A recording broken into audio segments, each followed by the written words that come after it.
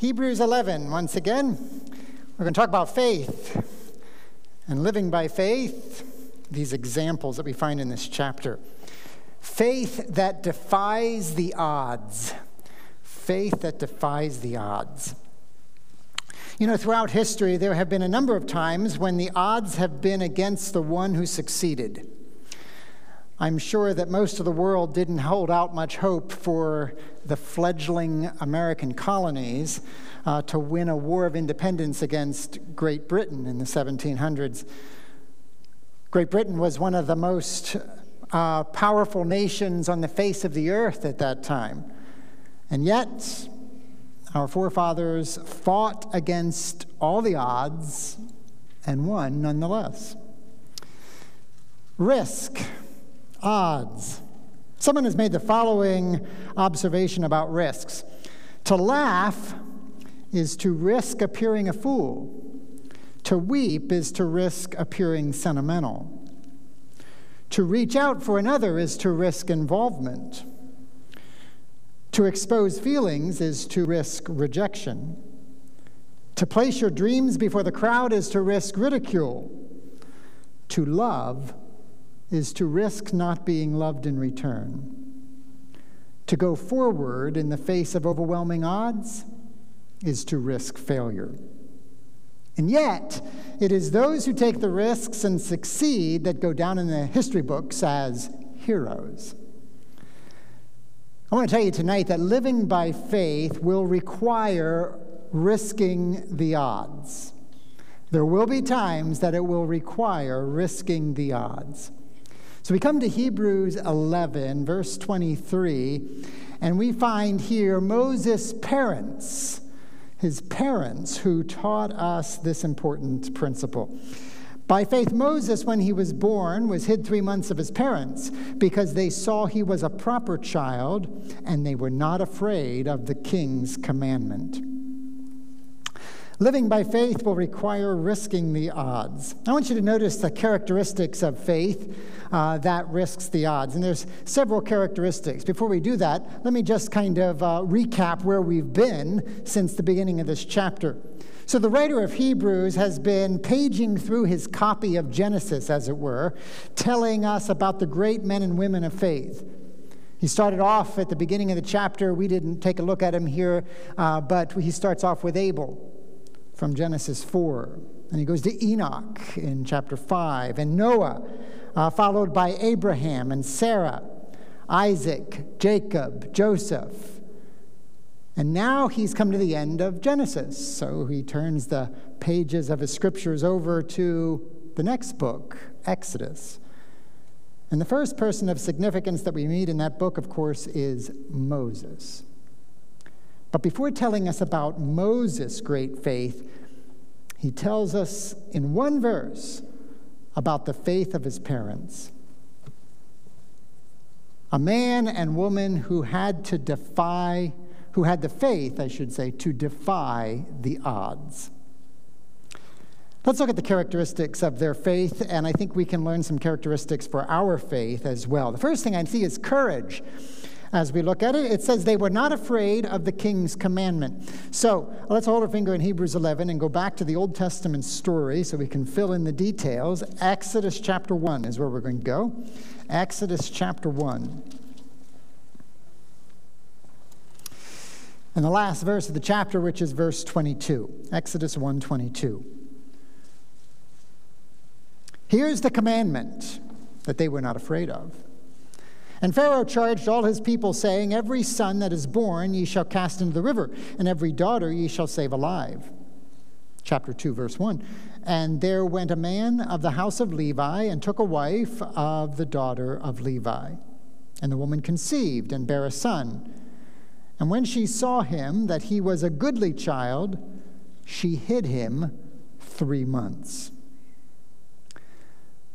So Pharaoh commanded that all the Israelite baby boys be thrown into the Nile River, where they would no doubt be consumed by the crocodiles that were there. Now, I want you to notice that it seemed that Pharaoh didn't expect the Israelites to obey his order. So he took extra precautions. He commanded all of his people to throw the baby boys into the river.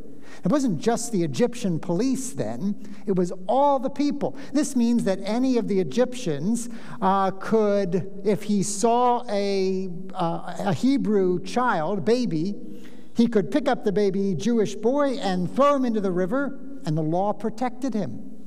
Infanticide, protected by law.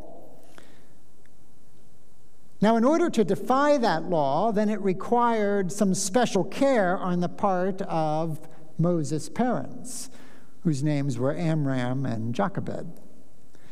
They were forced to hide their newborn son, and that took some courage.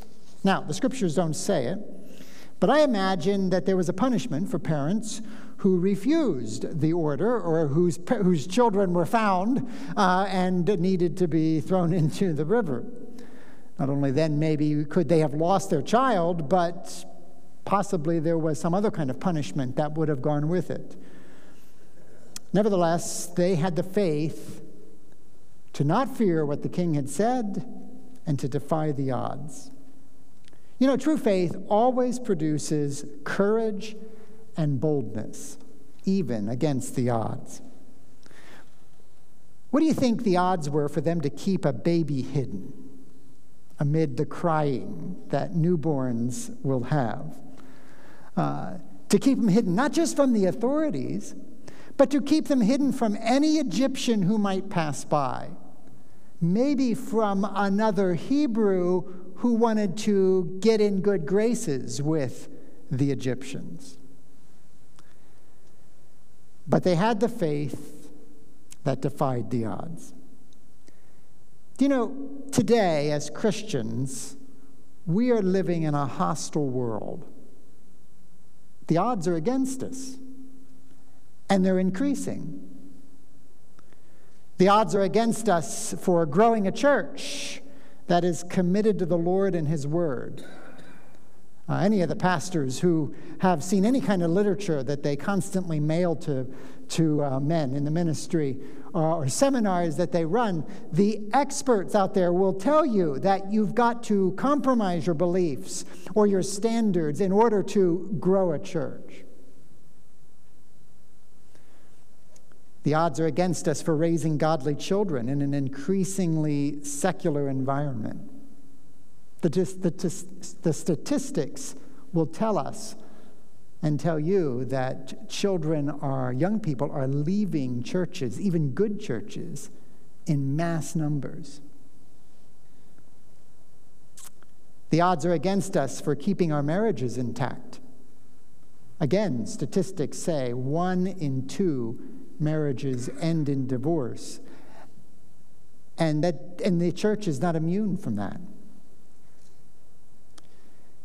The odds seem to be rising against us, too, to maintain our religious freedoms. 2020 proved that governments, even in the free world like ours, are willing to quickly curtail the activity of churches.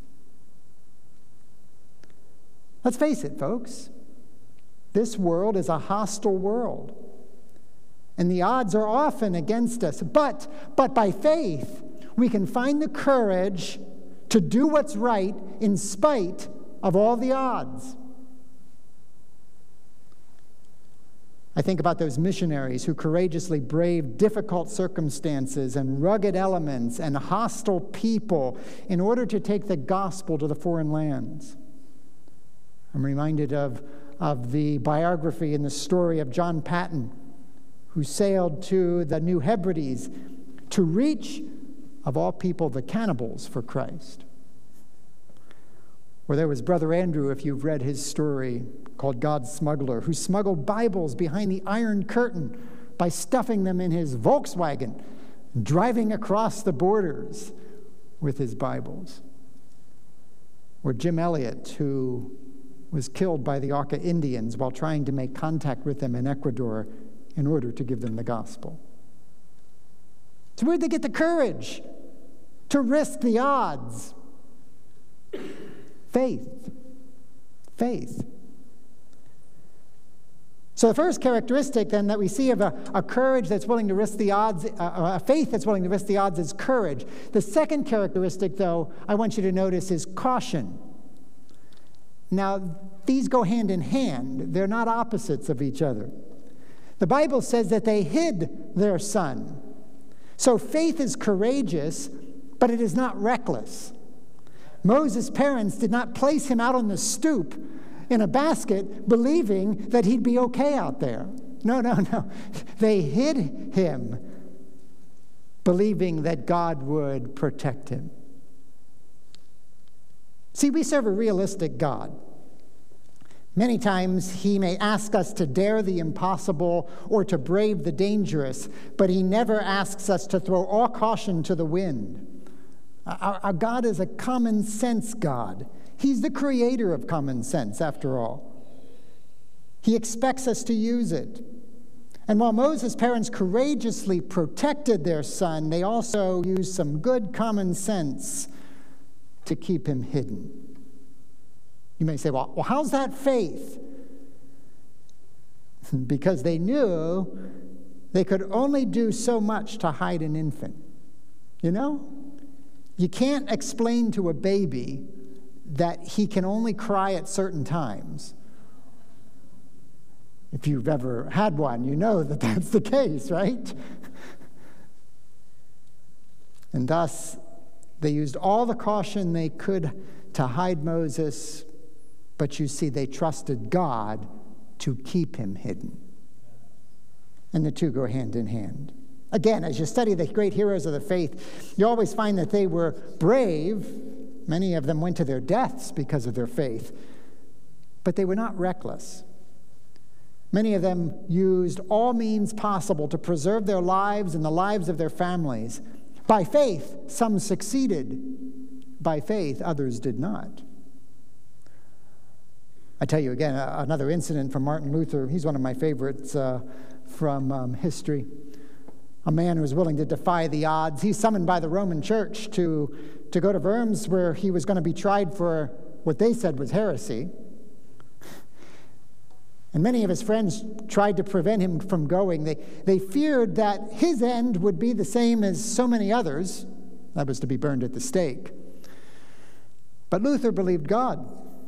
He wasn't afraid to go and to defend his faith and his doctrine, but he also had some good common sense.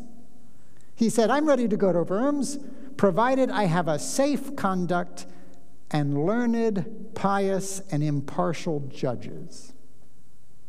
A safe conduct he had. Pious and impartial judges he did not. But God honored his faith and spared his life. The third characteristic that I see from Moses' parents is perseverance. It says that they hid their son 3 months. 3 months. It took perseverance to do that. Now, for those of you who have had children and can remember when they were first born, and that first 3 months, you probably thought that first 3 months went fast. I mean, after all, they changed so much in that first 3 months as it goes on. If you were on maternity leave and you were fortunate enough to have a 3-month maternity leave, you probably thought it went fast, too fast, before you had to go back to work. But if you're trying to keep your newborn hidden and quiet and alive for 3 months, it must have been the longest 3 months that Amram and Jochebed had ever experienced. Again, if you've had children, you know that babies cry at any time, morning, noon, or night. They have to be fed. Back then, there were no such thing as bottles, right? His mother would have had to feed him in such a way that he would not be seen, or maybe that she would not be seen. I imagine his father had to cover up for his wife in some way, why she couldn't come and take care of this or that at a given time. And yet, because of their faith in God, they persevered in doing what's right. perseverance against the odds. My friends, when the odds are against you, it's going to take perseverance, and maybe a lot of it.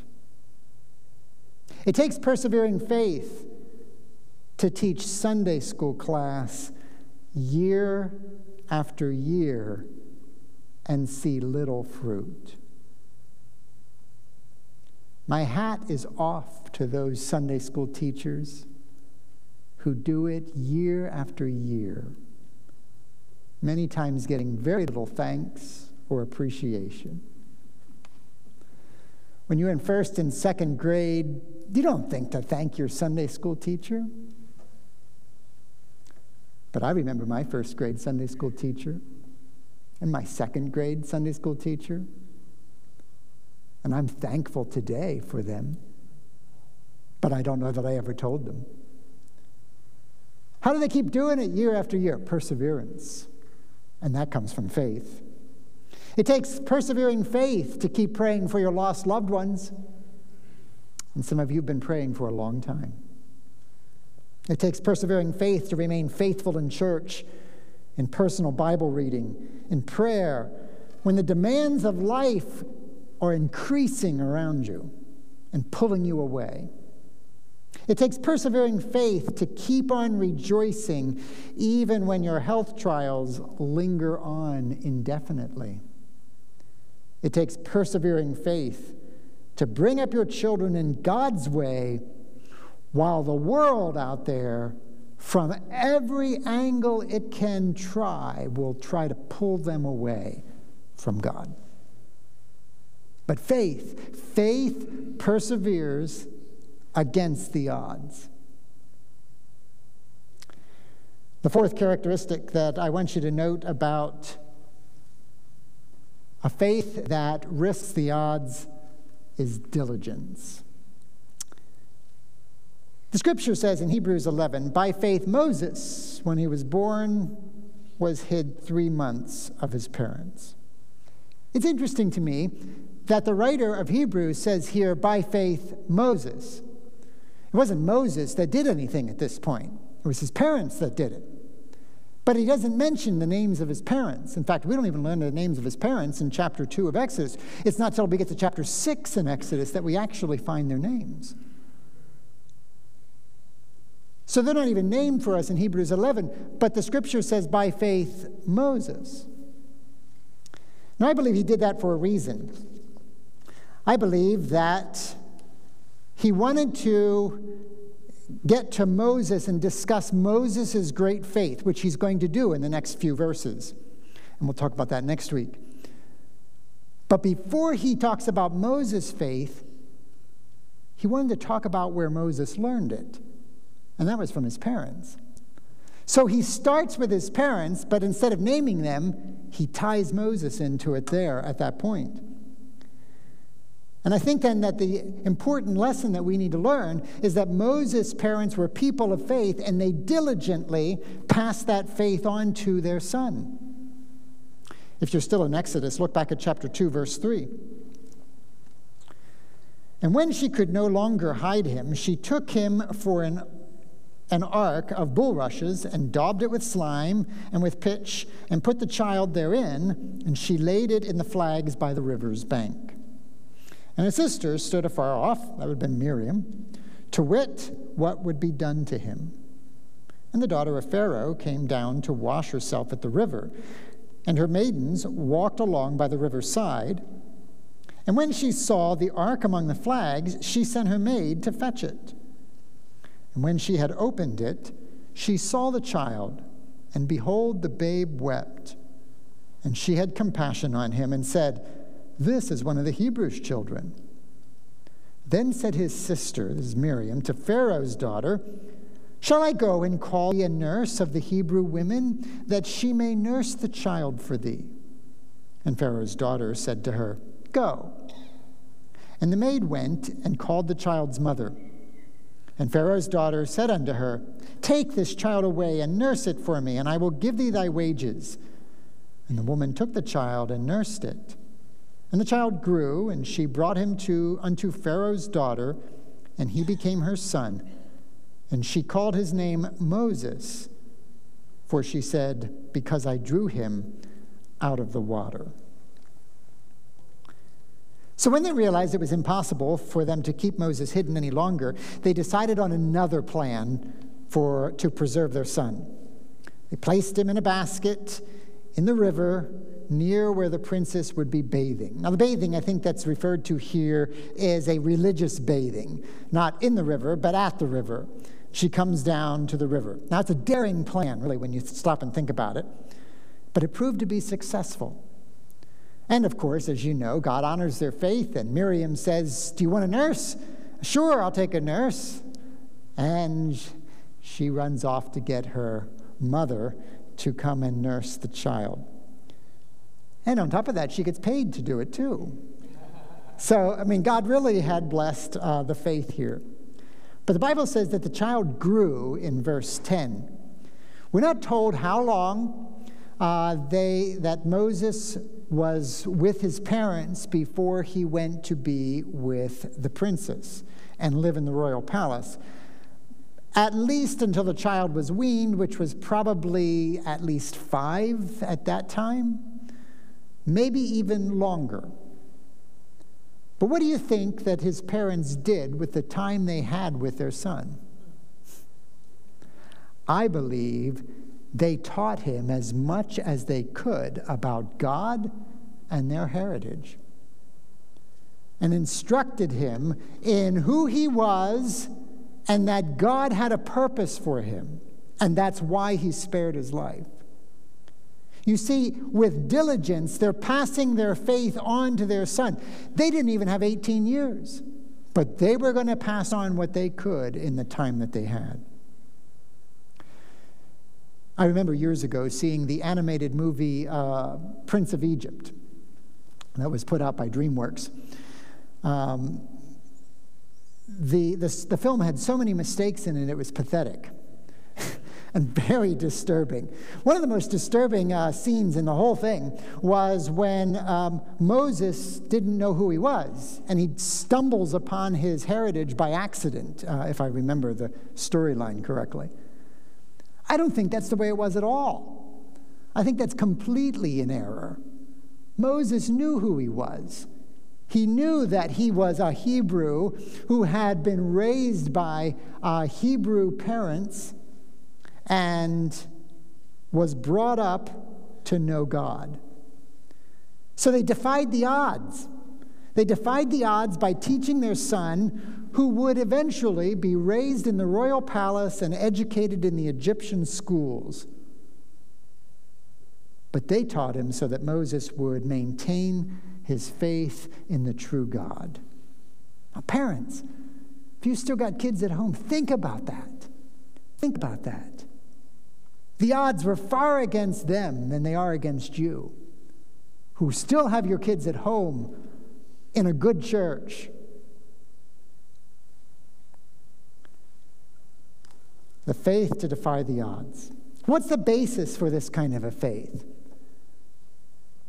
Well, one thing you're going to notice as you look at all these different examples of faith going through Hebrews 11 is there's a lot of similarities, because the Bible tells us exactly where the basis of our faith is supposed to be. Romans chapter 10, verse 17, so then faith cometh by hearing, and hearing by the word of God. The basis of our faith, the basis for their faith, the basis of faith for us as believers is very simply the Word of God. What did they have? Let's talk about Amram and Jochebed. What did they have? Well, they had a command of God's Word. They had a command. It says here they were not afraid of the king's commandment. It's important that we understand they were not afraid of the king's commandment because they feared God's commandment. You see, here's God's command. In Genesis chapter 9, verse 6, we find part of that. Whoso sheddeth man's blood, by man shall his blood be shed, for in the image of God made he man. They knew that it was wrong for them to murder their newborn baby. And therefore, in faith, They disobeyed Pharaoh's orders. I'm reminded of what the apostles said in Acts chapter 5, verse 29. Peter says, and the other apostles to the Jewish leaders, we ought to obey God rather than men. So yes, we're expected to obey the government. The Bible teaches us that. But God has established government to operate within his guidelines, within his morality as well. And when the government orders us to do something that's in violation of the direct command of Scripture, then we must disobey in faith. Because in doing so, you see, we are obeying God in faith. This has been the faith of all those who have risked the odds. Such was the faith of the Reformers. Such was the faith of those who printed Bibles contrary to the orders of governments and established churches. Such was the faith of many who lived, and even some who still live, under communist regimes, or those in many countries today living under Islamic governments. They're willing to obey God rather than men. What's more important to you? Obeying God or saving your life? You see, faith chooses God's commands even if it is costly, even if it is risky. There will always come a point, folks, in which obedience to God will look risky. Do we understand that? It might be attending church when the government imposes another lockdown. It might be sharing your faith with a friend. It seems risky that you might lose your friendship. It might be forgiving someone who has hurt you. It might be revamping the priorities of your family. That seems risky. Are you willing to take the risk to obey God? You see, folks, whatever it is, you will be tempted to say or to think, I can't afford the risk. And that's when you'll need faith to obey. But I want you to notice they had something else. Not just a command. They had hope. Hope from God's word. The scripture says in Hebrews 11, you can turn back there. It says that they hid him 3 months because they saw he was a proper child. Now that almost makes it sound like maternal affection was the chief motivator for Jochebed's preservation of Moses. But that's not the case, because the author said that it was an act of faith. Okay, he's already told us it was by faith that they did this. Now, on the other hand, some commentators attempt to say that Amram and Jochebed had a special revelation from God, that Moses was going to be the deliverer. I suppose that's possible, but there's no hint of it in Scripture, Old Testament or New Testament. The word proper is an interesting word. The word appears twice in the New Testament, both times about Moses. It describes an attractive beauty that was uncommonly striking. So in other words, Moses was not just a typical cute baby. He was an especially beautiful baby. And evidently his physical beauty led his parents to believe that God intended him for greater purposes. It gave them hope. In Acts chapter 7, verse 20, when Stephen is addressing the Sanhedrin, he mentions this about Moses. It says, in which time Moses was born and was exceeding fair and nourished up in his father's house 3 months. Exceeding fair. The word fair is the same word that's translated here, proper. And it adds the word exceeding, or literally, fair unto God. So they saw him as a beautiful child, not only in their eyes, but in God's eyes. And maybe that's the reason they attempted their daring plan. You think about that? They saw how beautiful he was, and they said, we can risk this. We can put him down in the reeds so that when the princess comes and she opens that basket up, she'll see how beautiful this baby is, and she won't want to throw him to the crocodiles. But more importantly, they believed that God might choose Moses to be the deliverer.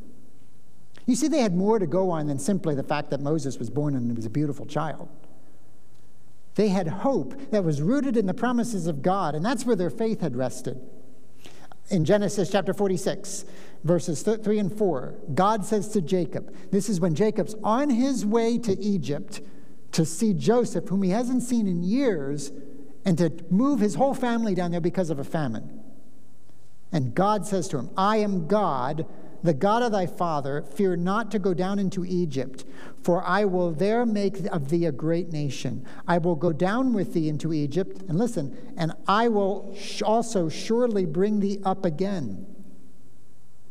In Genesis chapter 50, verse 24, Joseph said unto his brethren, I die, and listen, and God will surely visit you and bring you up out of the land unto the land which he sware to Abraham, to Isaac, and to Jacob.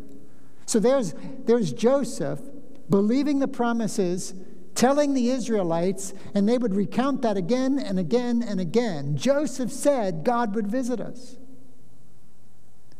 And even more than that, they had the word of God to Abraham in chapter 15, verse 13, where God says, know of a surety that thy seed shall be a stranger in a land that is not theirs, and shall serve them, and they shall afflict them 400 years. They could start counting, and they could tell that the 400 years was almost up. And that means that God should be sending a deliverer soon. And here's this beautiful child, and they probably prayed that Moses would be the deliverer. And certainly the Holy Spirit led them to preserve him for that purpose, even if they didn't fully understand all that God had in mind at that time. Stephen also tells us in Acts chapter 7, verse 25, referring to Moses, he supposed his brethren would have understood how that God by his hand would deliver them, but they understood not. He's referring to the incident when Moses, it says, went out to visit his brethren. He's 40 years old, and he finds an Egyptian beating a Hebrew. And he rises up and he kills the Egyptian, and he buries him in the sand. And what Stephen is saying is that Moses thought that they would understand that he was the deliverer and that they would want to follow him and do what he said. But they didn't understand, because he goes out the next day and he finds two Hebrews fighting, and he tries to stop them, and they say, what are you going to do, kill us like you did the Egyptian? And then Moses gets scared and he runs off into the wilderness. But it does seem that Moses had an idea that he was destined to be the deliverer of the Israelites, even though he went about it the wrong way at the beginning. Where do you think he got the idea? I think it came from his parents, that they instilled in him the hope that God was going to save his people. And then God began to move on Moses' heart, that he might be the one who could deliver them. But here, as we look at Amram and Jochebed, we find that in faith, they clung to the promises of God, even when the odds were against them. And this is where they gleaned the hope in a near hopeless situation. And my friends, when the odds are against you, you will find the basis for your faith and your hope in God's promises. You've got to cling to them. Here's a few. Matthew 6:33 and 34. But seek ye first the kingdom of God and his righteousness, and all these things, that's the things that you need for this life, shall be added unto you. Verse 34 goes on to say, therefore take no thought for tomorrow. In other words, don't worry. You don't need to worry about tomorrow, because if you are seeking God first and his kingdom and his righteousness, the Lord's going to take care of the needs that are going to be in tomorrow. Are you clinging to the promise? Again, from the Sermon on the Mount, Matthew 7, verses 7 and 8. Ask, and it shall be given you. Seek, and ye shall find. Knock, and it shall be opened unto you. For everyone that asketh receiveth, and he that seeketh findeth, and to him that knocketh it shall be opened. Those are the promises of prayer. Do you cling to those promises? Keep on knocking. Keep on asking. Keep on seeking. 1 Corinthians 15:58. Therefore, my beloved brethren, be ye steadfast, unmovable, always abounding in what? The work of the Lord. And here's the promise. For as much as ye know that your labor is not in vain in the Lord. And yet I know that the devil, I imagine he does it to you because he does it to me all the time, will come along and tell you that everything you're doing for the Lord is in vain. It's not working. Nobody's paying attention. Nobody wants to hear. You've got to cling to the promise. It is not in vain. It is not in vain in the Lord. And here's one last one for you. We could talk about so many promises, but here's the one last one. From the very last verse of the Bible, the words of Jesus, surely I come quickly. Soon. Soon? That was 2,000 years ago. Yes, soon. In God's time, it's all soon. He's coming. He's coming soon. You've got to believe it, folks. You've got to hold on to it in those days when it's difficult, in those days when the world is pulling your heart away and you don't want to keep living for God. You've got to hold on to it when you look at the news and you go, this world has gone crazy. It's gone mad. And when you get discouraged and depressed that America is going the wrong way, Jesus says, I come quickly. He tells the church, one of the churches in Revelation, hold fast to what you have, for I am coming. Cling to the promises of God, even when the odds are against you.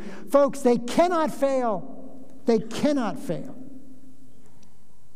Living by faith will require risking the odds.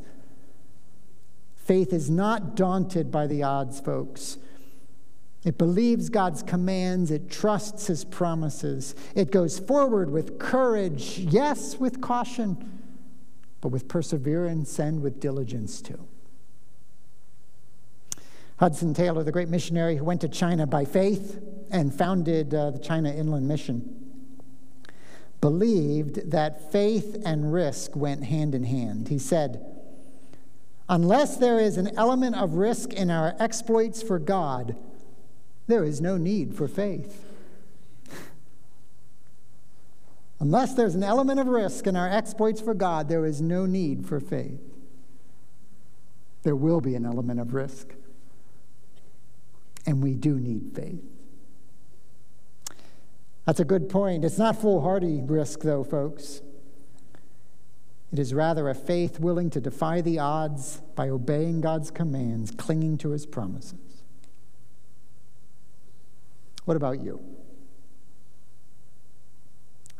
Are you willing to believe against the odds, against what everybody else says, maybe even your own family? Are you willing to believe and obey? Let's pray. Father in heaven, how we thank you for the reminder of Scripture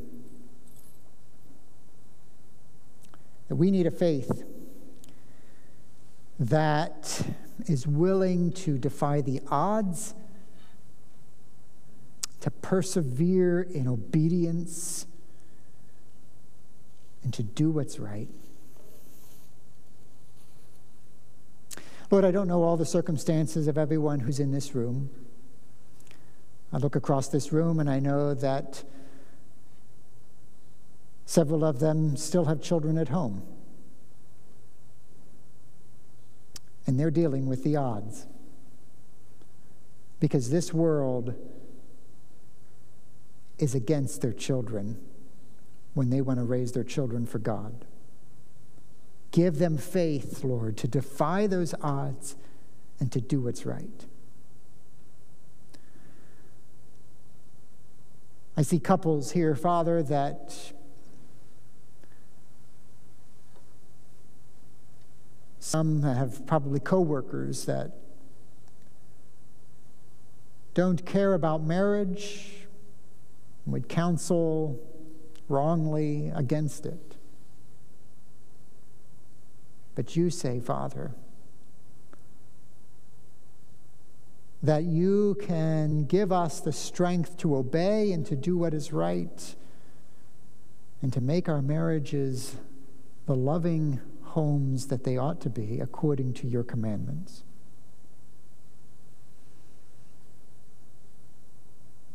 I thank you for this church that is willing to defy the odds of a compromised movement in our country that would attempt to water down the Word of God and the preaching of the Word and the standards of believers and righteous living to bring in a bigger crowd. Help us, Father, as a church, as a congregation, to hold fast to what is right, what is biblical, no matter what the others tell us. Give us the courage to continue to believe.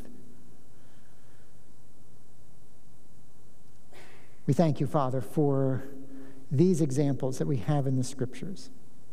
And I do pray that you'll seal them in our hearts and help us, Father, to follow in their footsteps of obedient faith. We'll give you the praise for it all in the name of Jesus. Amen.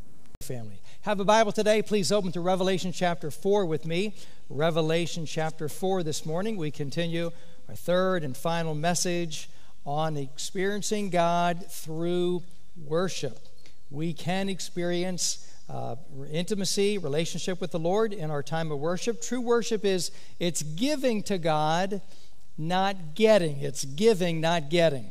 So what is true worship? You see in your notes, worship is any true expression of exalting God and His glory for who He is and what He has done. Already this morning, our time of prayer, our time of giving, our time of singing, it's all been worship to God. And now opening the Word, reading it, explaining it, that is worship as well.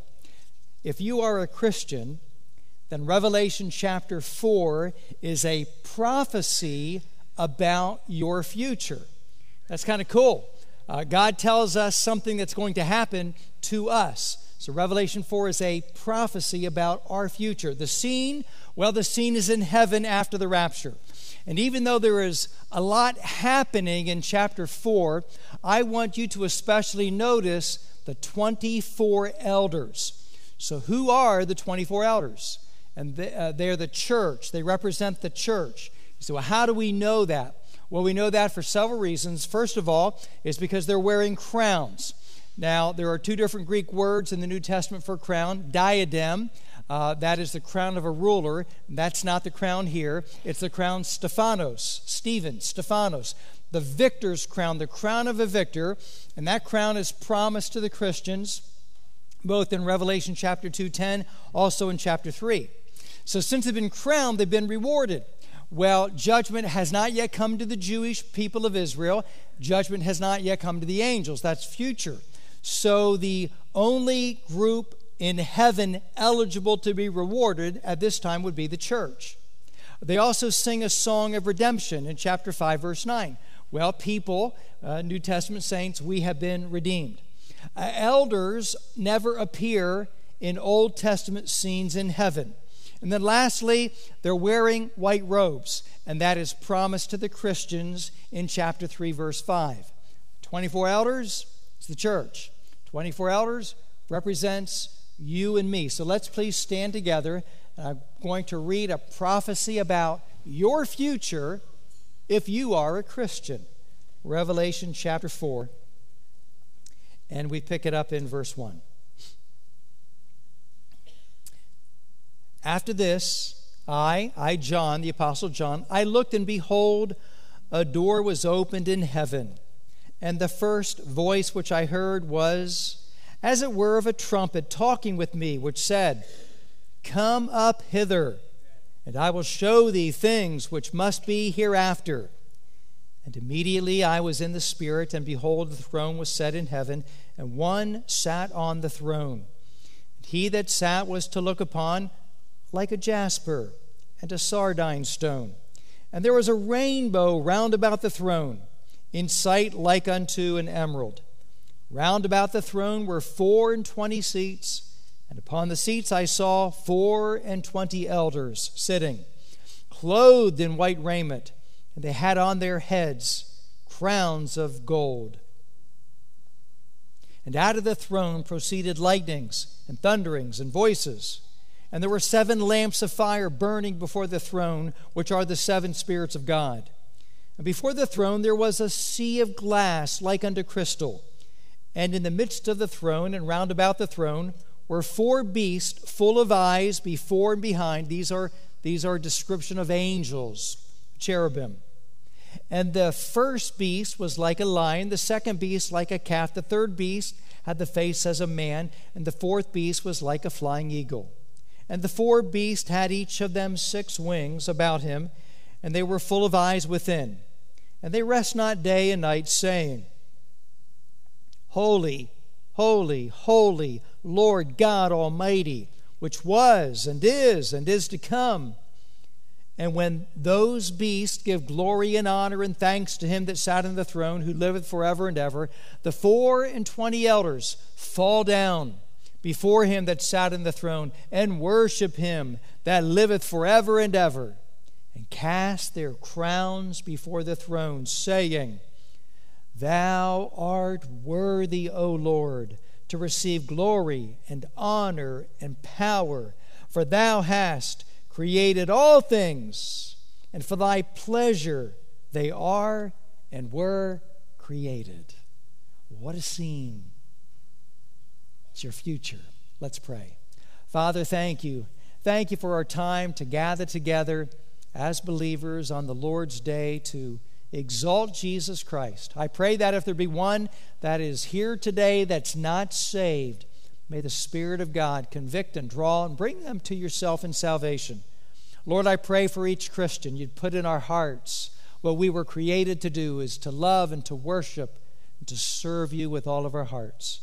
I pray you'd help us to set aside now the cares of this world and our day and week and to focus upon you and the message you have for us. I pray in Jesus' name, amen. Amen. Thank you. You may be seated.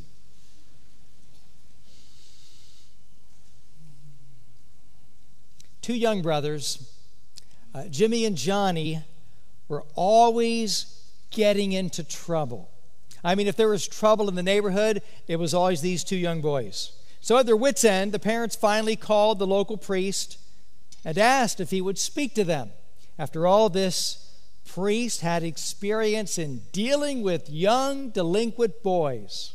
He said, sure, bring them over to the church. The mom walked the boys through this large cathedral. I mean, it was decorated with all kinds of statues, the statues of the saints. Well, Jimmy sat outside. Johnny went in first to the office. Sitting across a huge desk, the priest just stared at the boy for about 5 minutes. Didn't say a word. And then finally, he pointed his finger at the boy and he asked, "Young man, where is God?" The boy's eyes got wide and he looked under the desk and he looked around and he didn't say anything at all. And the priest repeated a little louder, "Young man, where's God?" And again, the boy looked around and said nothing. Well, finally, the priest leaned across the desk, pointed his finger just an inch away from his nose, and he almost shouted, "Young man, where is God?" Well, the boy panicked. He ran out of the office. He grabbed his little brother by the hand and said, Jimmy, run! We're in big trouble. They can't find God, and they think we took him." Let me ask you today, when you come to church, do you find God? When you come to church, are you seeking God? Are you looking for God to work in your life? I hope so. There in your notes you see the quote, "Everybody worships." Everybody worships something. The only choice we get is who we worship. You get to choose who you worship. Now, there are 3 aspects of worship today I'd like to look at: private worship, public worship, and then heavenly worship. And I'd like to be able to give you a picture to keep in your mind as we consider worship. First of all is our private worship. Our private worship occurs when we meet with God personally, one-on-one. And that's what happened. Jesus met the woman at the well, just the two of them, one-on-one. He told her that if she accepted him as her Savior, she could worship God. Now, everyone, everywhere, is to worship the God who made them, the God who gave them life. It is the ultimate insult to the Creator to ignore God, to deny God. The answer for the problems in our country, it's not the government.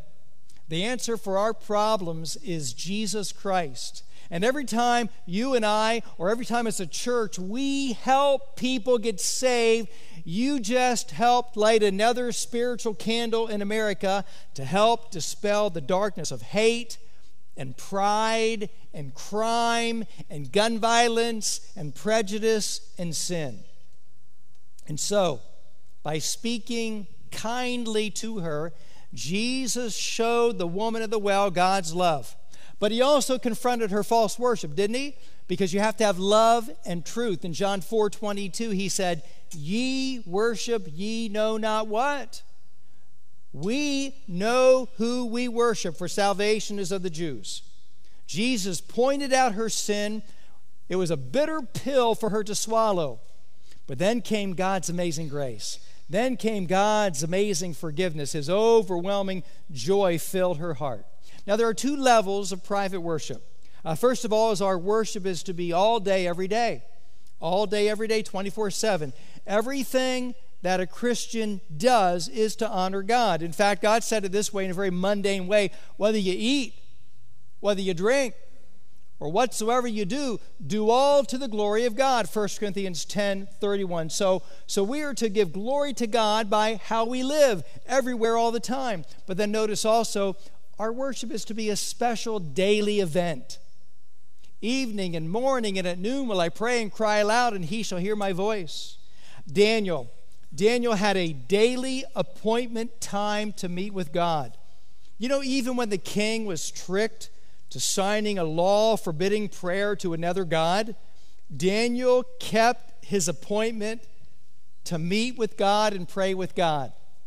In fact, he did it in front of an open window that faced Jerusalem.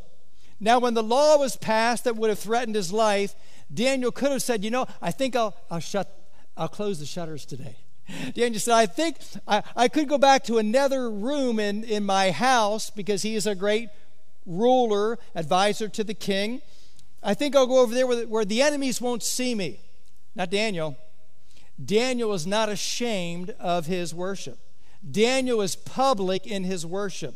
And I think there are some things that we can learn from Daniel in this private worship. First of all, worshiping God supersedes government decrees. Worshiping God supersedes government decrees. Do you think that applies to us today? Oh man, oh man. Yes, thank God here in Pennsylvania, we didn't have what some other governors did in other states, where they fined churches, where they arrested pastors, where they shut churches down. But I want you to know that when we worship God, it supersedes whatever the government decree is. Secondly, worshiping God is more important than life. More important than life. Daniel is risking his welfare. Daniel is risking his life to continue to worship God. Thirdly, worshiping God focuses on God, not fighting God's enemies.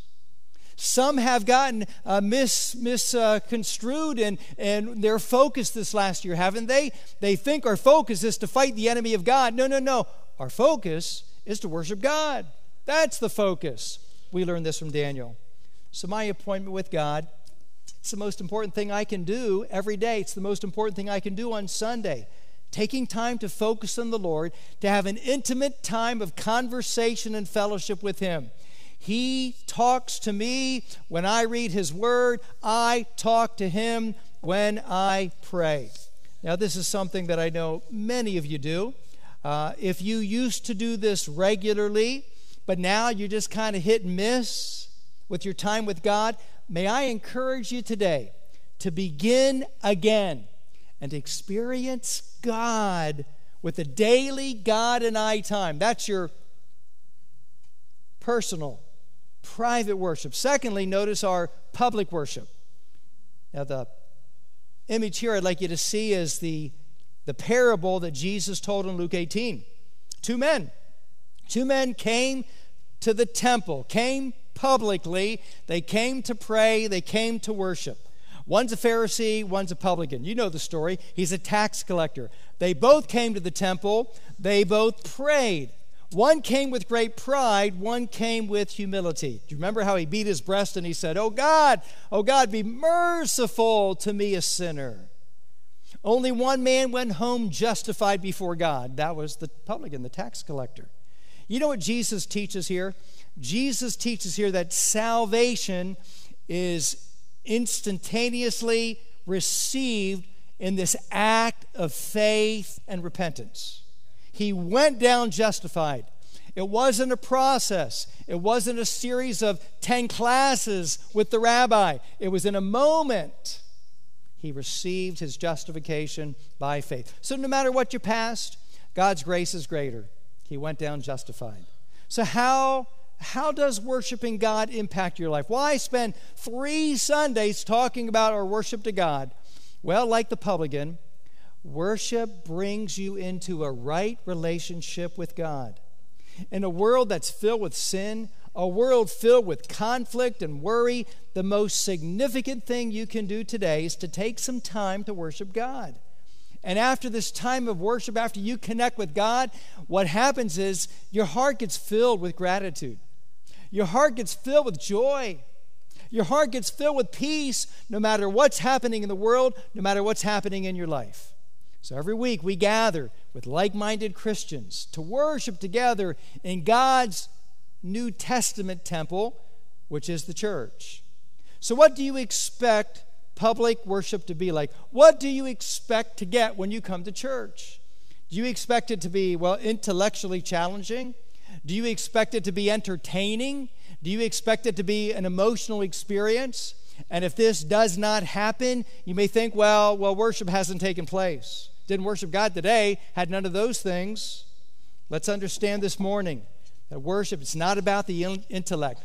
Worship is not about entertainment. Worship is not about emotion. It's about you and me giving honor, giving praise to God. You're not the audience. God's the audience. We're the participants in this worship. Giving yourself to God as a living sacrifice to the God who created us. So real quick, what about the when, where, and why of public worship? The when. When they met, the early church met on Sunday for worship. Upon the first day of the week, let every one of you lay by him in store as God has prospered.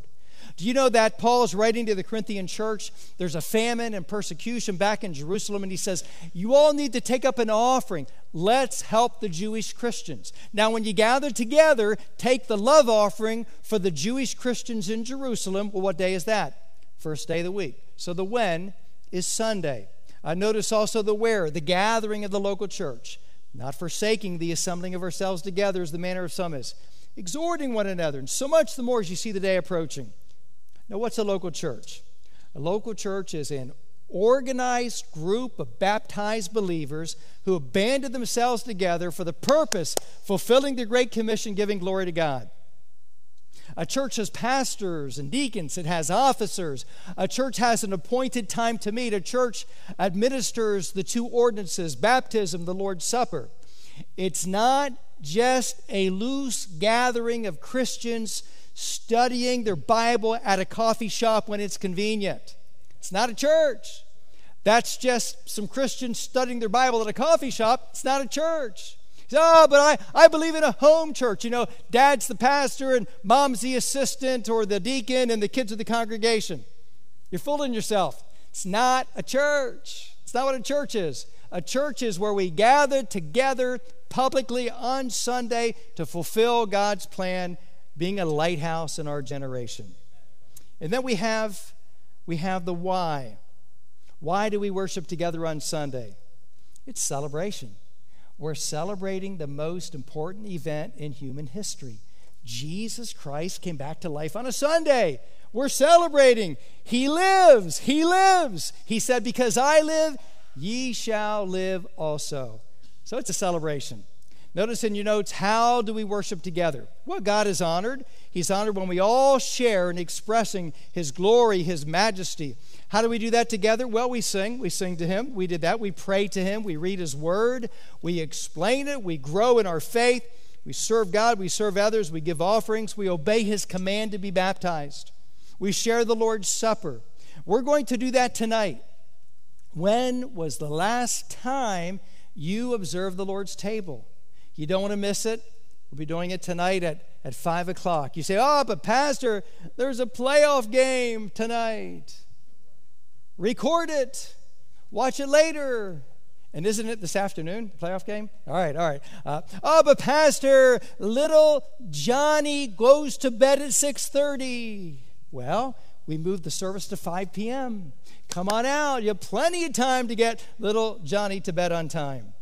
We should never grow weary of seeing people get baptized. We should never grow weary of observing the Lord's Supper. Amen? I mean, it's exciting stuff to be able to see believers get baptized publicly, proclaiming their faith in Christ. Man, that's something we should be excited about. Some churches can go a whole year and see one person get baptized. And we're seeing dozens of people getting baptized each year. Glory to God. Never gets old. So here's the question. Here's the important question about our public worship. Let me ask you this morning. Am I allowing God to work in my heart when I come to church? God wants to work in your life when you come to church.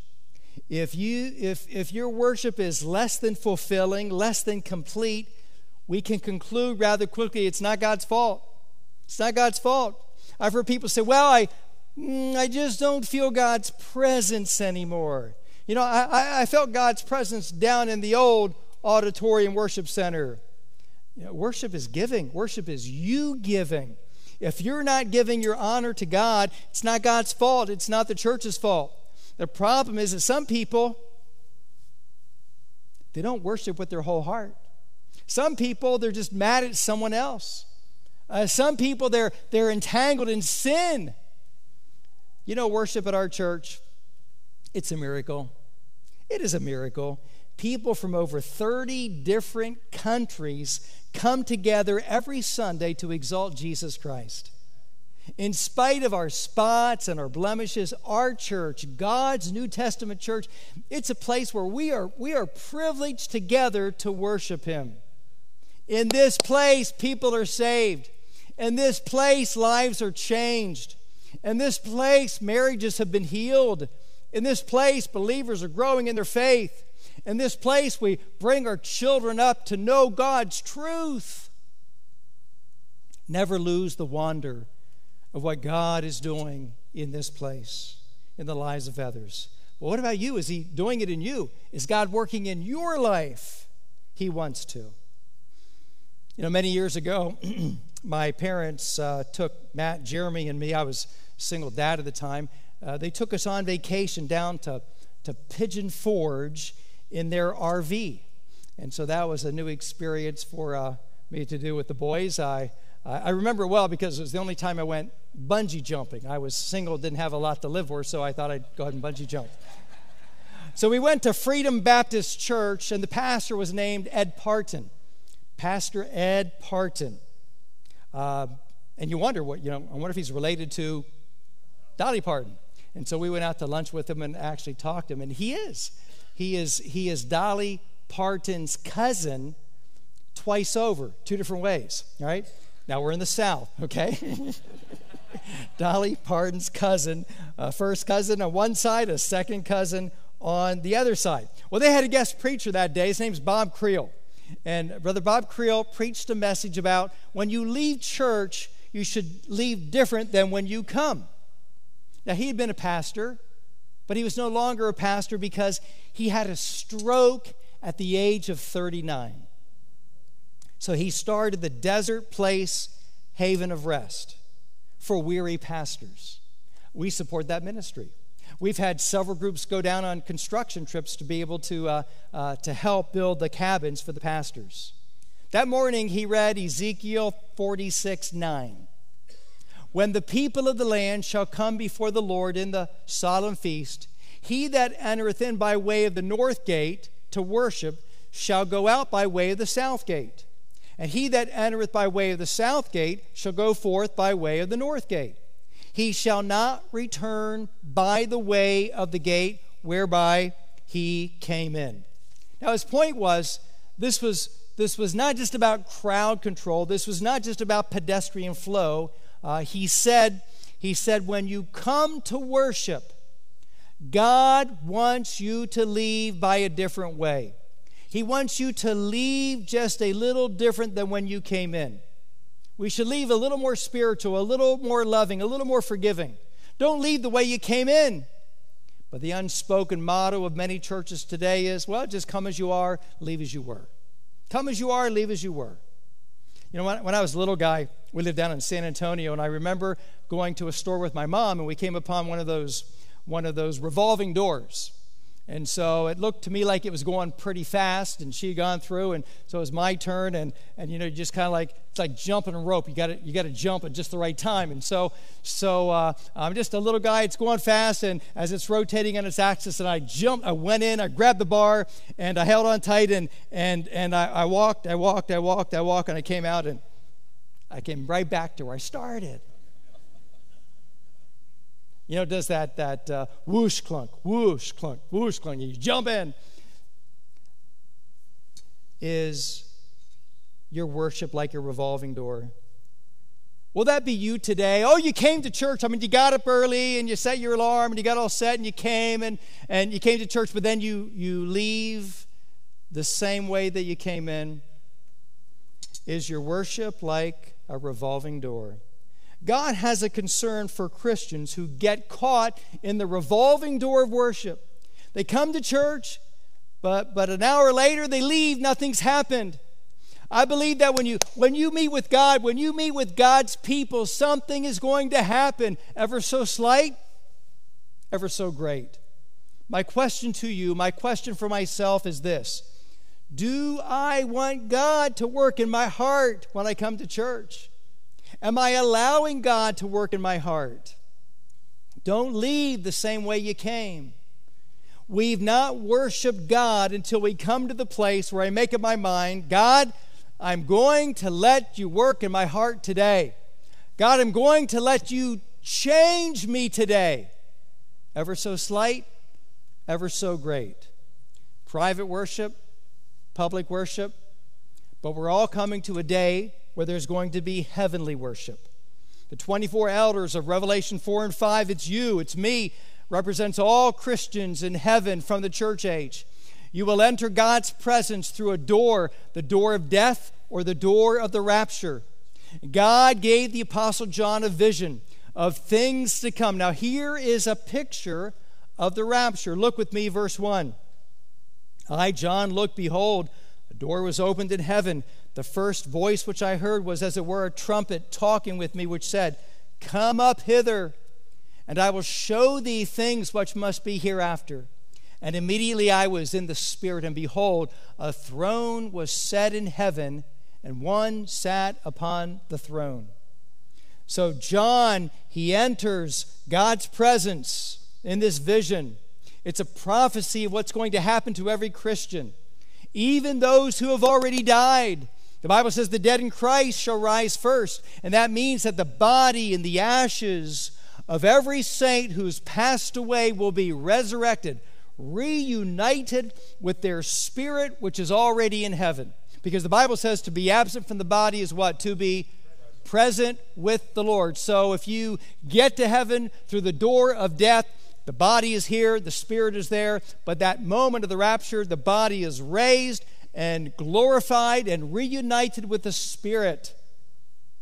But the rest who are alive and remain unto the coming of the Lord, we won't precede those which have died in Christ. But the Bible says that we will be caught up. We will be gathered together. We will be raptured and transformed, and we will receive a glorified body and never die. 1 Corinthians 15, 53, 54, 1 Thessalonians chapter 4. Now here in Revelation 4:10, as we see this scene of heaven and the angels worshiping, we have the 24 elders on the throne. Notice what happens in verse 9 and 10.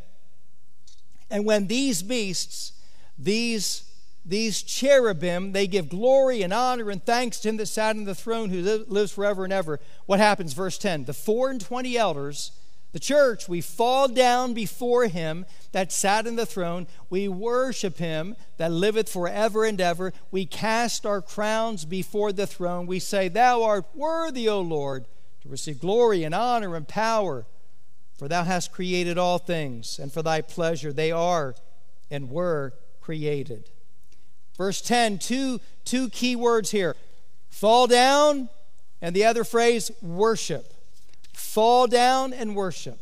Now, the one sitting on the throne, he is worthy of worship because he created all things.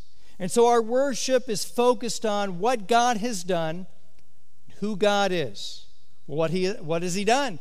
Well, he has created all things. What has he done? He has redeemed us to God by the blood of every kindred, tongue, people, and nation.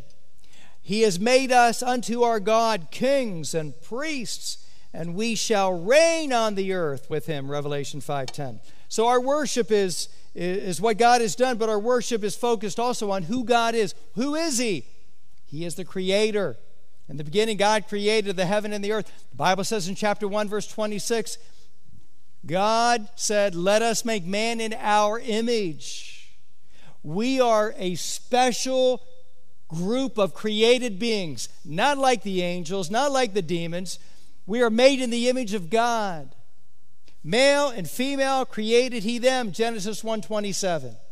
Do you know that you can trust your Bible? You can trust the science that follows the Bible, because if science doesn't follow the Bible, then it's not true science. God created male and female. He is creator. He is also redeemer. He's redeemed people from every kindred, tongue, and tribe and nation. He's also ruler of heaven and earth. So we worship God for who he is. We worship God for what he has done. And then about our service. What will we do in heaven? I want you to think about this. A lot of people have this idea that, heaven, that's so boring. It's like you grow some wings, you sit in a cloud, you have a harp, you play the harp, and that's heaven. That's not heaven. That's not heaven at all. And so this is one scene of heaven, this worshipful scene at the throne of God here at the beginning of the tribulation time in heaven. But I want you to think about this. Our service, our worship, we will have responsibilities in the millennial kingdom. Remember the parable of the talents? If you're faithful now, you'll be faithful in the millennial kingdom. You have authority. I have authority over 5 cities, authority over 10 cities. God is going to give us places of responsibility and authority to serve in the millennial kingdom. We will judge angels. Know ye not that ye shall judge the angels? 1 Corinthians chapter 6, verse 3. That's kind of cool. Here right now, angels minister to us. Angels guard us. Angels engage in spiritual warfare to help protect us.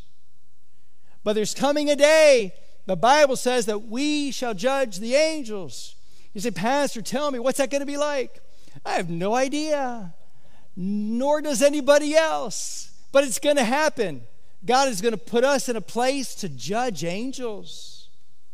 And there are gazillions of angels. Notice also, we will serve God in eternity. Now this is beyond the millennial kingdom. Revelation 22:3, and his servants shall serve him. There's places of duties and responsibilities.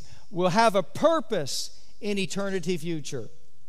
We will continue to learn about God. Colossians 2:3. God is so great and so incredible. The hidden treasures of the wisdom of God.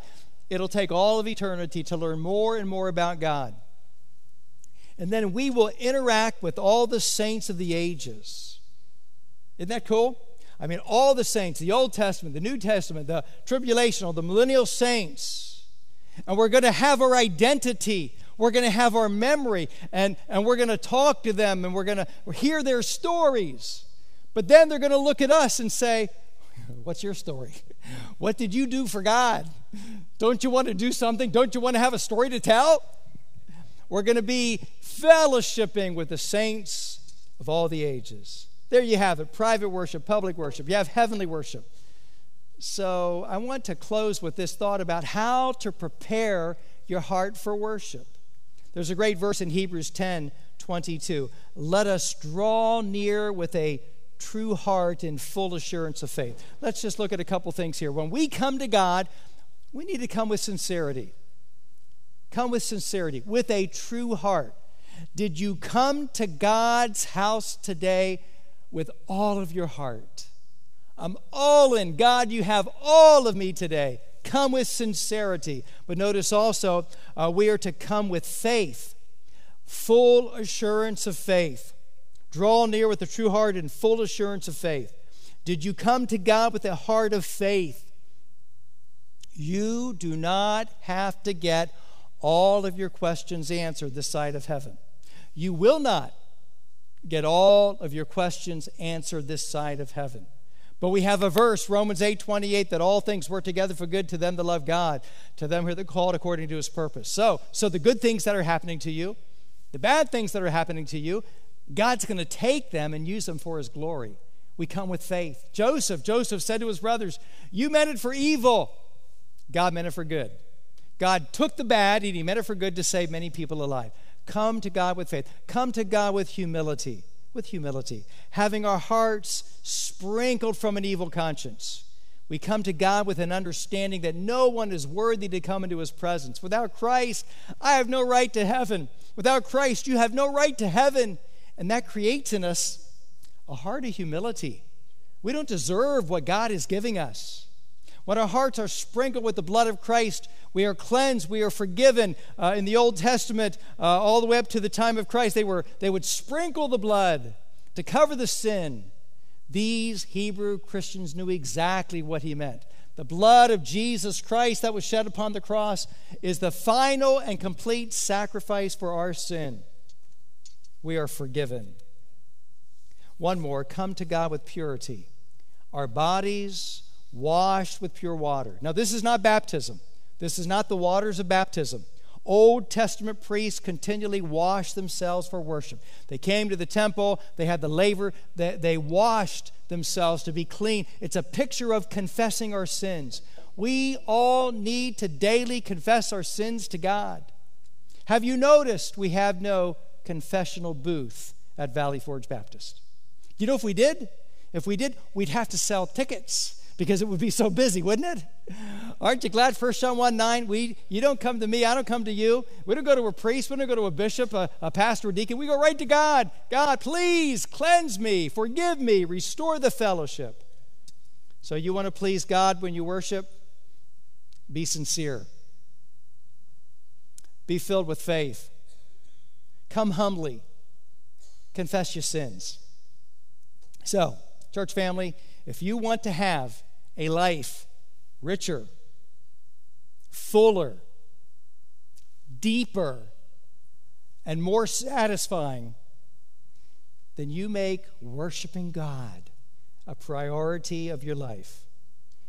You know, now that I'm in the fourth quarter of my life, now that I've spent 4 decades in ministry, I appeal to you with all of my heart. If you do not know Jesus Christ as Lord and Savior, come to Him today. Come today. If you are a Christian, but you have not fully surrendered your heart and life to Christ, today's the day. Today's the day. Take the hands off the steering wheel of your life and let Jesus Christ take over. Psalm 95, 6 and 7. We're going to sing it in a moment. Oh, come, let us worship and bow down. Let us kneel before the Lord our Maker. For He is our God. We are the people of His pasture. We are the sheep of His hand. You'll never regret living a life to honor, to worship Jesus Christ. May we pray. Father, thank you for our time to be together in your house, to worship you, to love you, to serve you. Thank you for this great salvation we have. Heads are bowed, eyes are closed. You say, Pastor, if I died today, I know I would go to heaven. Would you simply raise your hand as a testimony? You're not ashamed to be called a Christian. All over this congregation, hold it up high for a moment. God bless you. You may put your hand down. You say, Pastor, I think I'd go to heaven. I hope I'd go to heaven. I'm not sure. I've got some doubt. But today, the Spirit of God is tapping on my heart, and I want to say yes to God. I want to receive Christ as my Savior. I want to be like that publican, that tax collector that left the place of worship justified, forgiven. You can have that peace today. You can have that assurance. If you'd like to receive Christ as your Savior today, right now, I'd like to pray for you. I'd like to lead you in that salvation prayer. Just hold your hand up for a moment, anyone at all. I want to be saved today. I want to receive Christ as my Savior. God bless you. You may put your hand down. Anyone else? I want to receive Jesus as my Savior today. Just hold your hand up high for a moment. Anyone else? Would you pray with me? You pray with me from your heart, sincerely. God will hear the prayer of your heart. Dear Lord, I know that I'm a sinner. I ask you to forgive me of all of my sin. I believe Jesus died for me and rose again. Please come into my heart and become my Lord and Savior. I receive Jesus Christ today. Christian, may I ask you, are you coming to worship God privately, publicly at church, with the desire for God, to meet with God, to let God have His way in your life, to change you, to make you more like Christ? Oh, may your worship be acceptable because you worship in spirit and in truth. God, I ask you to bless this invitation time. May each one of us come before you with all of our hearts to bow down, to give you the honor and glory. Do your holy name. I pray in Jesus' name. Amen. Psalm 85, Mercy and Truth.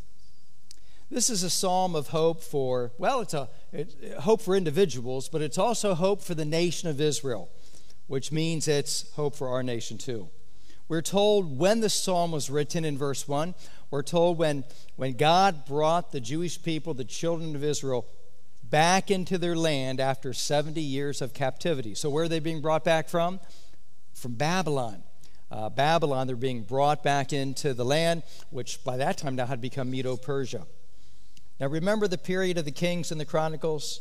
The Jews were not faithful to God for many years. It had broken into two kingdoms, the kingdom of Israel in the north, 10 nations, 10 tribes, and the two in the south, the kingdom of Judah. They dishonored the Sabbath year. They neglected the Sabbath year for 490 years, but God was keeping count. So that was 70 Sabbath years. Every 6 years, they were to let the land rest for a year, and you multiply that out, 70 Sabbath years. And so God said, I'm going to make the land rest. You didn't do it, I'm going to make it happen. And he used pagan nations to be able to bring a spanking chastisement upon them, and that was the Babylonian people. And so the land had rest for 70 years. And that Babylonian captivity, that's when Daniel and the three Hebrew children, Shadrach, Meshach, and Abednego, they were taken into the palace to help administrate over the thousands of Jewish people that were taken into captivity. 70 years of bondage for the Jews. But then came the decree by King Cyrus, and they were allowed to return to their land, 538, 539 BC, and many returned with Zerubbabel. Many returned in a second wave. There was finally a third wave that was led by a man named Ezra. And so that's recorded for us there in Ezra, Nehemiah. So that's the setting for the psalm, coming back into the land. Would you please stand with me?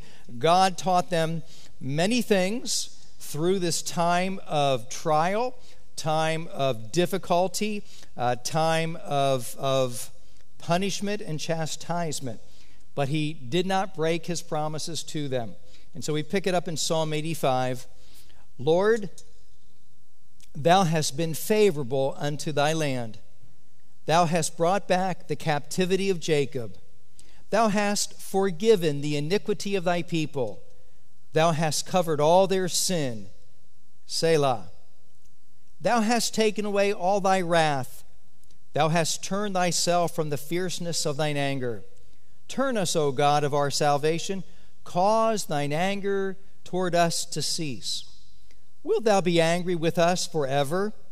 Wilt thou draw out thine anger to all generations? Wilt thou not revive us again, that thy people may rejoice in thee? Show us thy mercy, O Lord, and grant us thy salvation. Now drop down to verse 10. Mercy and truth are met together. Righteousness and peace have kissed each other. May we pray. Lord, tonight as we consider our relationship with you, as we consider your table, I pray that you'd bring to remembrance to our minds how great a forgiveness we have experienced the day we were saved. To know that all of our sins, past, present, and even future sins, the penalty has been paid for by the Lord Jesus Christ. And may that spirit and attitude of love and gratitude grow and multiply because of these moments together in your word, in your house, as we partake tonight of the juice and the bread. In Jesus' name we pray. Amen. Thank you. You may be seated.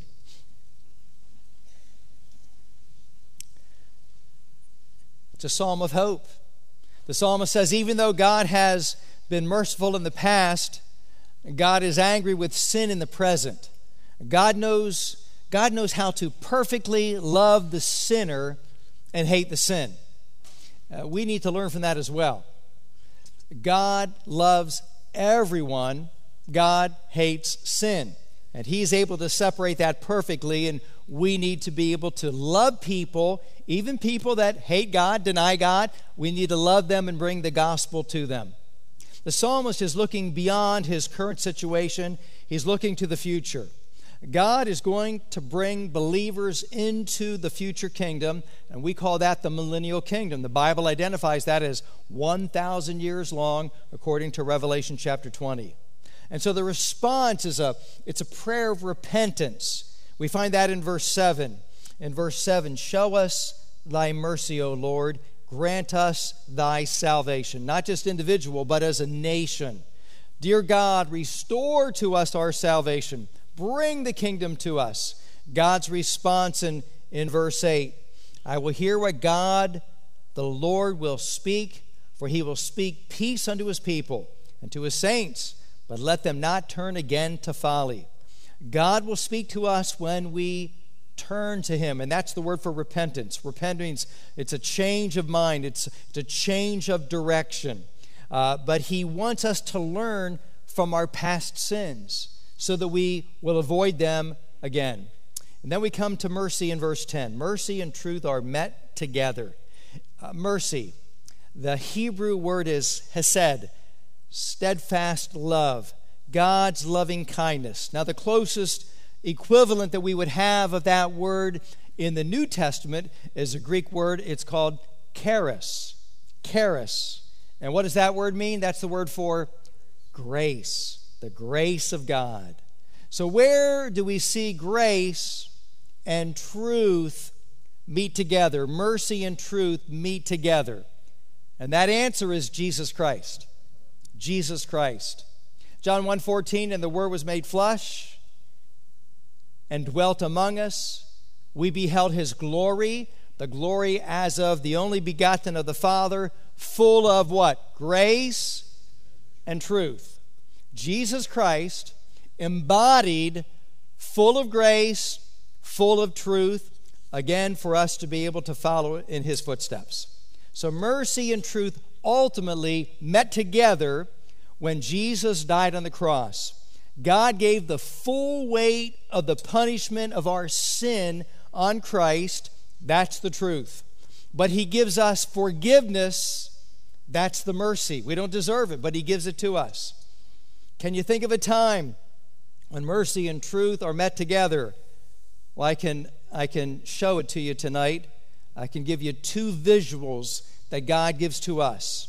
And the first one is the cross. The cross. Why did the Son of God die on the cross? You can really summarize it this way. God is holy. We are sinners. God loves us. God is holy. We are sinners. God loves us. Powerful yet truthful statements.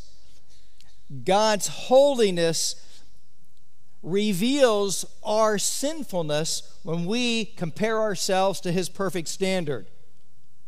God's love brings us to the cross. Mercy, God's love. Truth, God's holiness. They meet together at the cross. Why the cross? Why did God's Son have to die?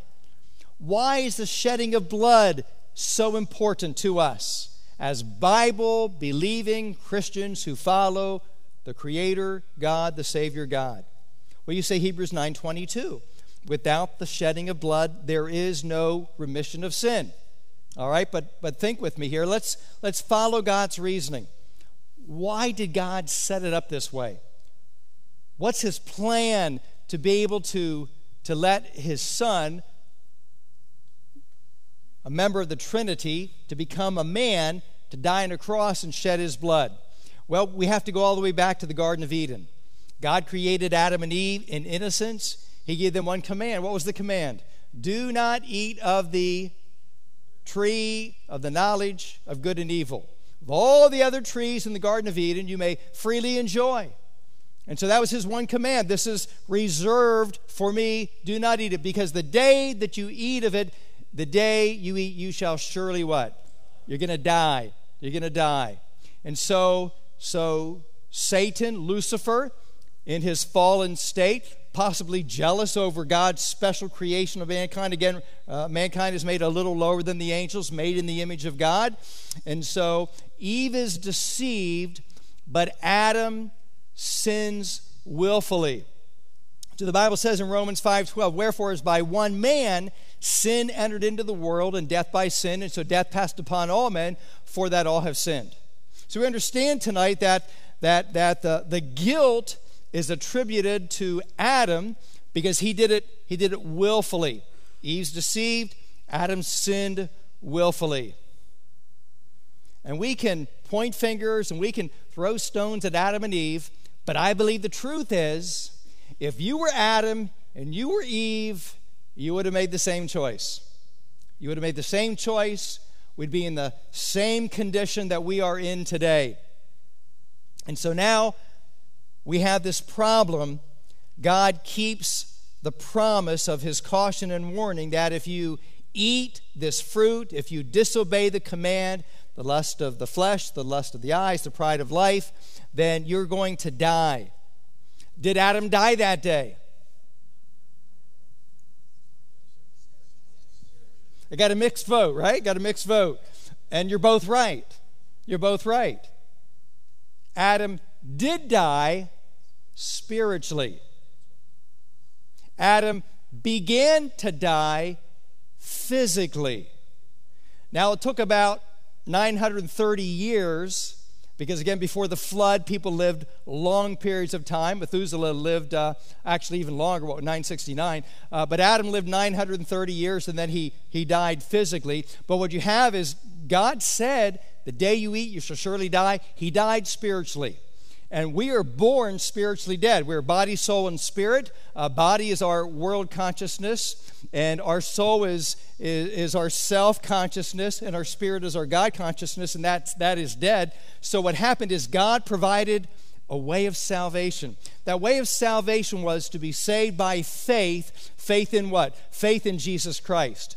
And so the type, the image that God gave to them, and then through the sacrificial system, was that animals would be the substitute to die in the place for a covering of sin.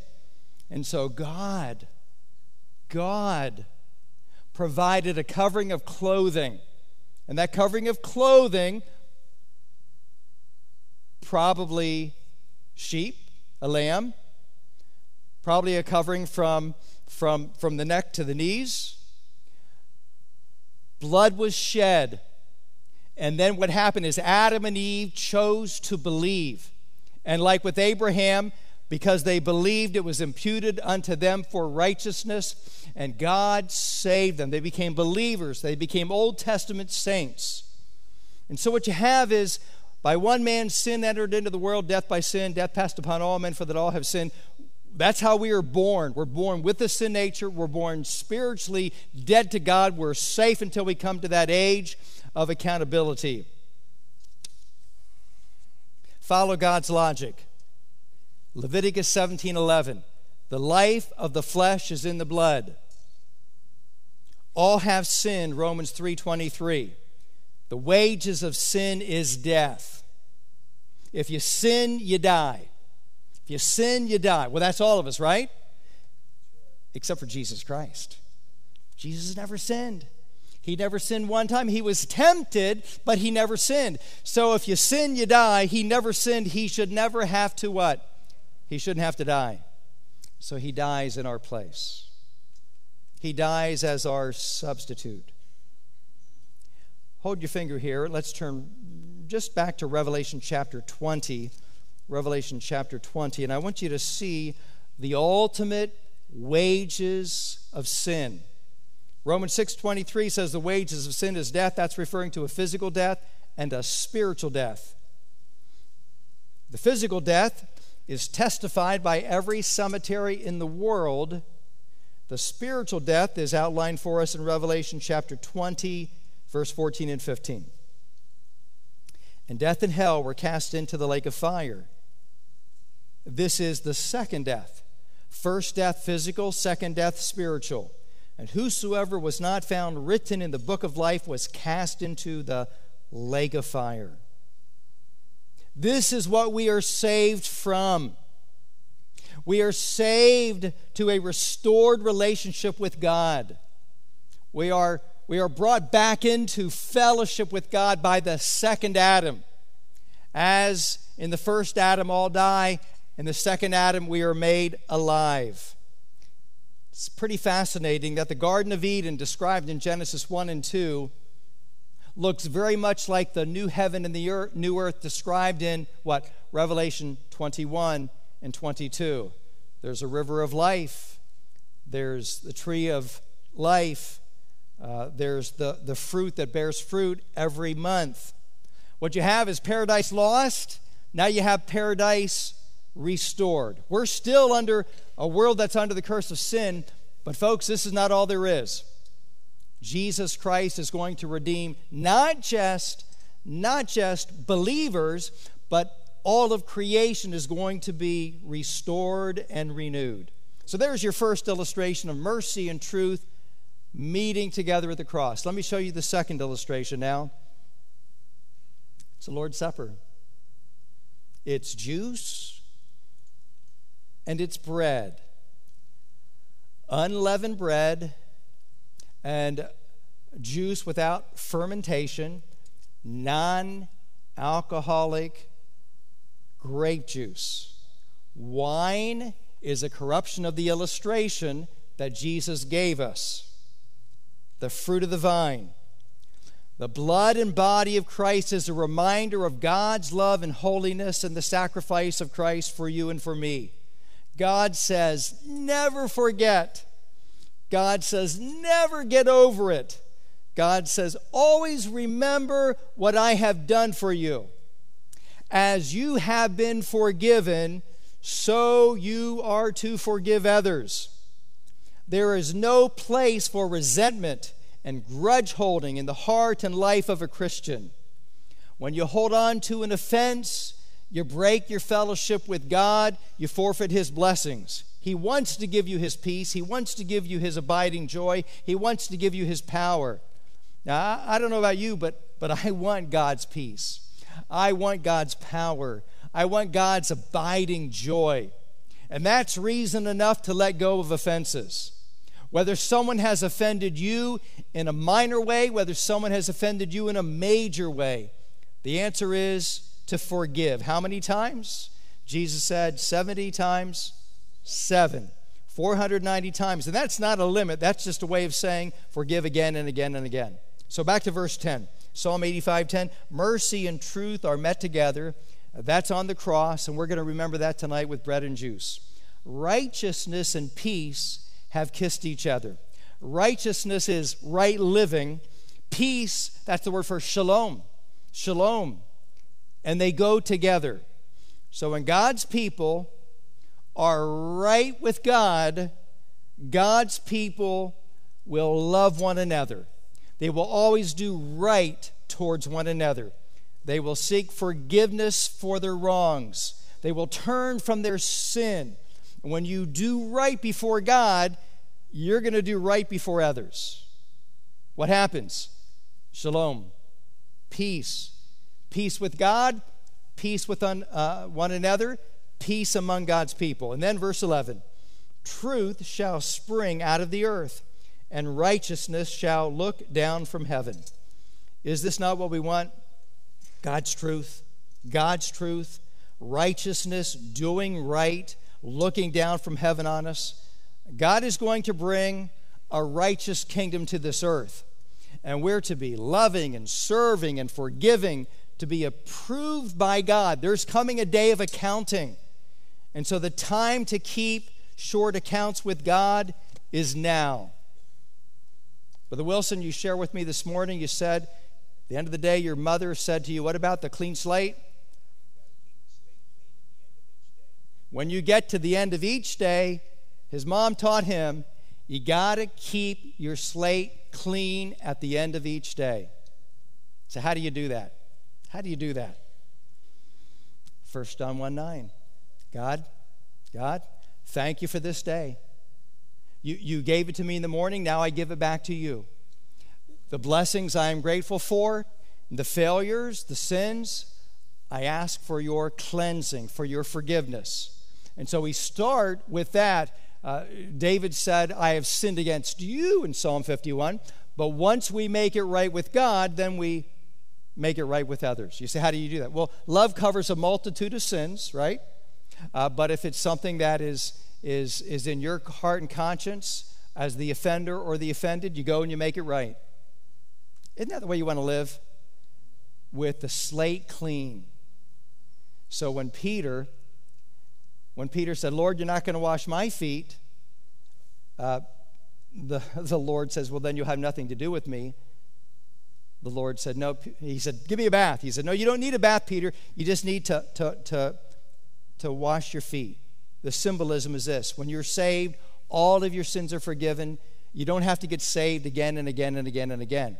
But you do walk through the world and your feet get dirty. And you need to ask for fresh cleansing. So tonight, in just a moment, our men are going to come, and I'm going to give to them the elements of bread and juice, and they're going to be able to come through and pass them to you. We're going to ask you to hold the bread until they return, and I serve them, and we'll pray together, and we'll partake of the bread together, and then we'll do it again with the juice.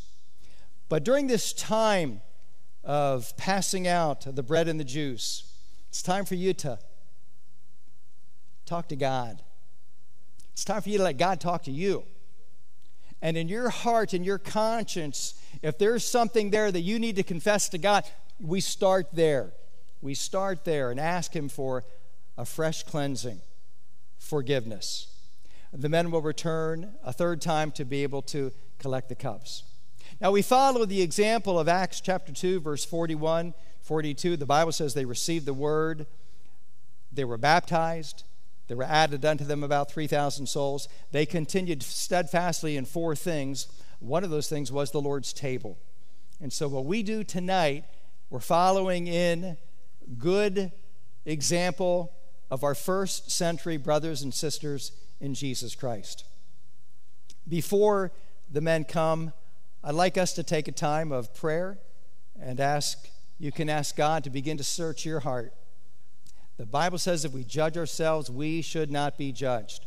We do not come to the Lord's table flippantly. We come understanding this great meaning. The more you understand what we are saved from, the lake of fire, eternal hell, the more grateful you become for this wonderful salvation. Is that right? So let's pray together and ask God to bless our partaking of the Lord's table tonight. Father, we come into your presence, thanking you for all that you've done for us. We praise you. We praise you that mercy and truth are met together. We could never be saved. We could never enter heaven without your grace and mercy and love and wonderful forgiveness. So, Father, I pray tonight as we have this time to take the bread and the juice, that we would have hearts overflowing with gratitude, that we're saved. We've been restored into a relationship with our living God, our loving Heavenly Father, all because of what Jesus Christ did for us. So, Father, I pray tonight that you will bless this time. May it be a time of fresh cleansing, fresh anointing, that in this place our hearts will be clean and filled with your joy, your love, your peace. And may, like the psalmist, we be filled with hope to know that one day you will return and we will spend eternity with you. In Jesus' name we pray. Amen.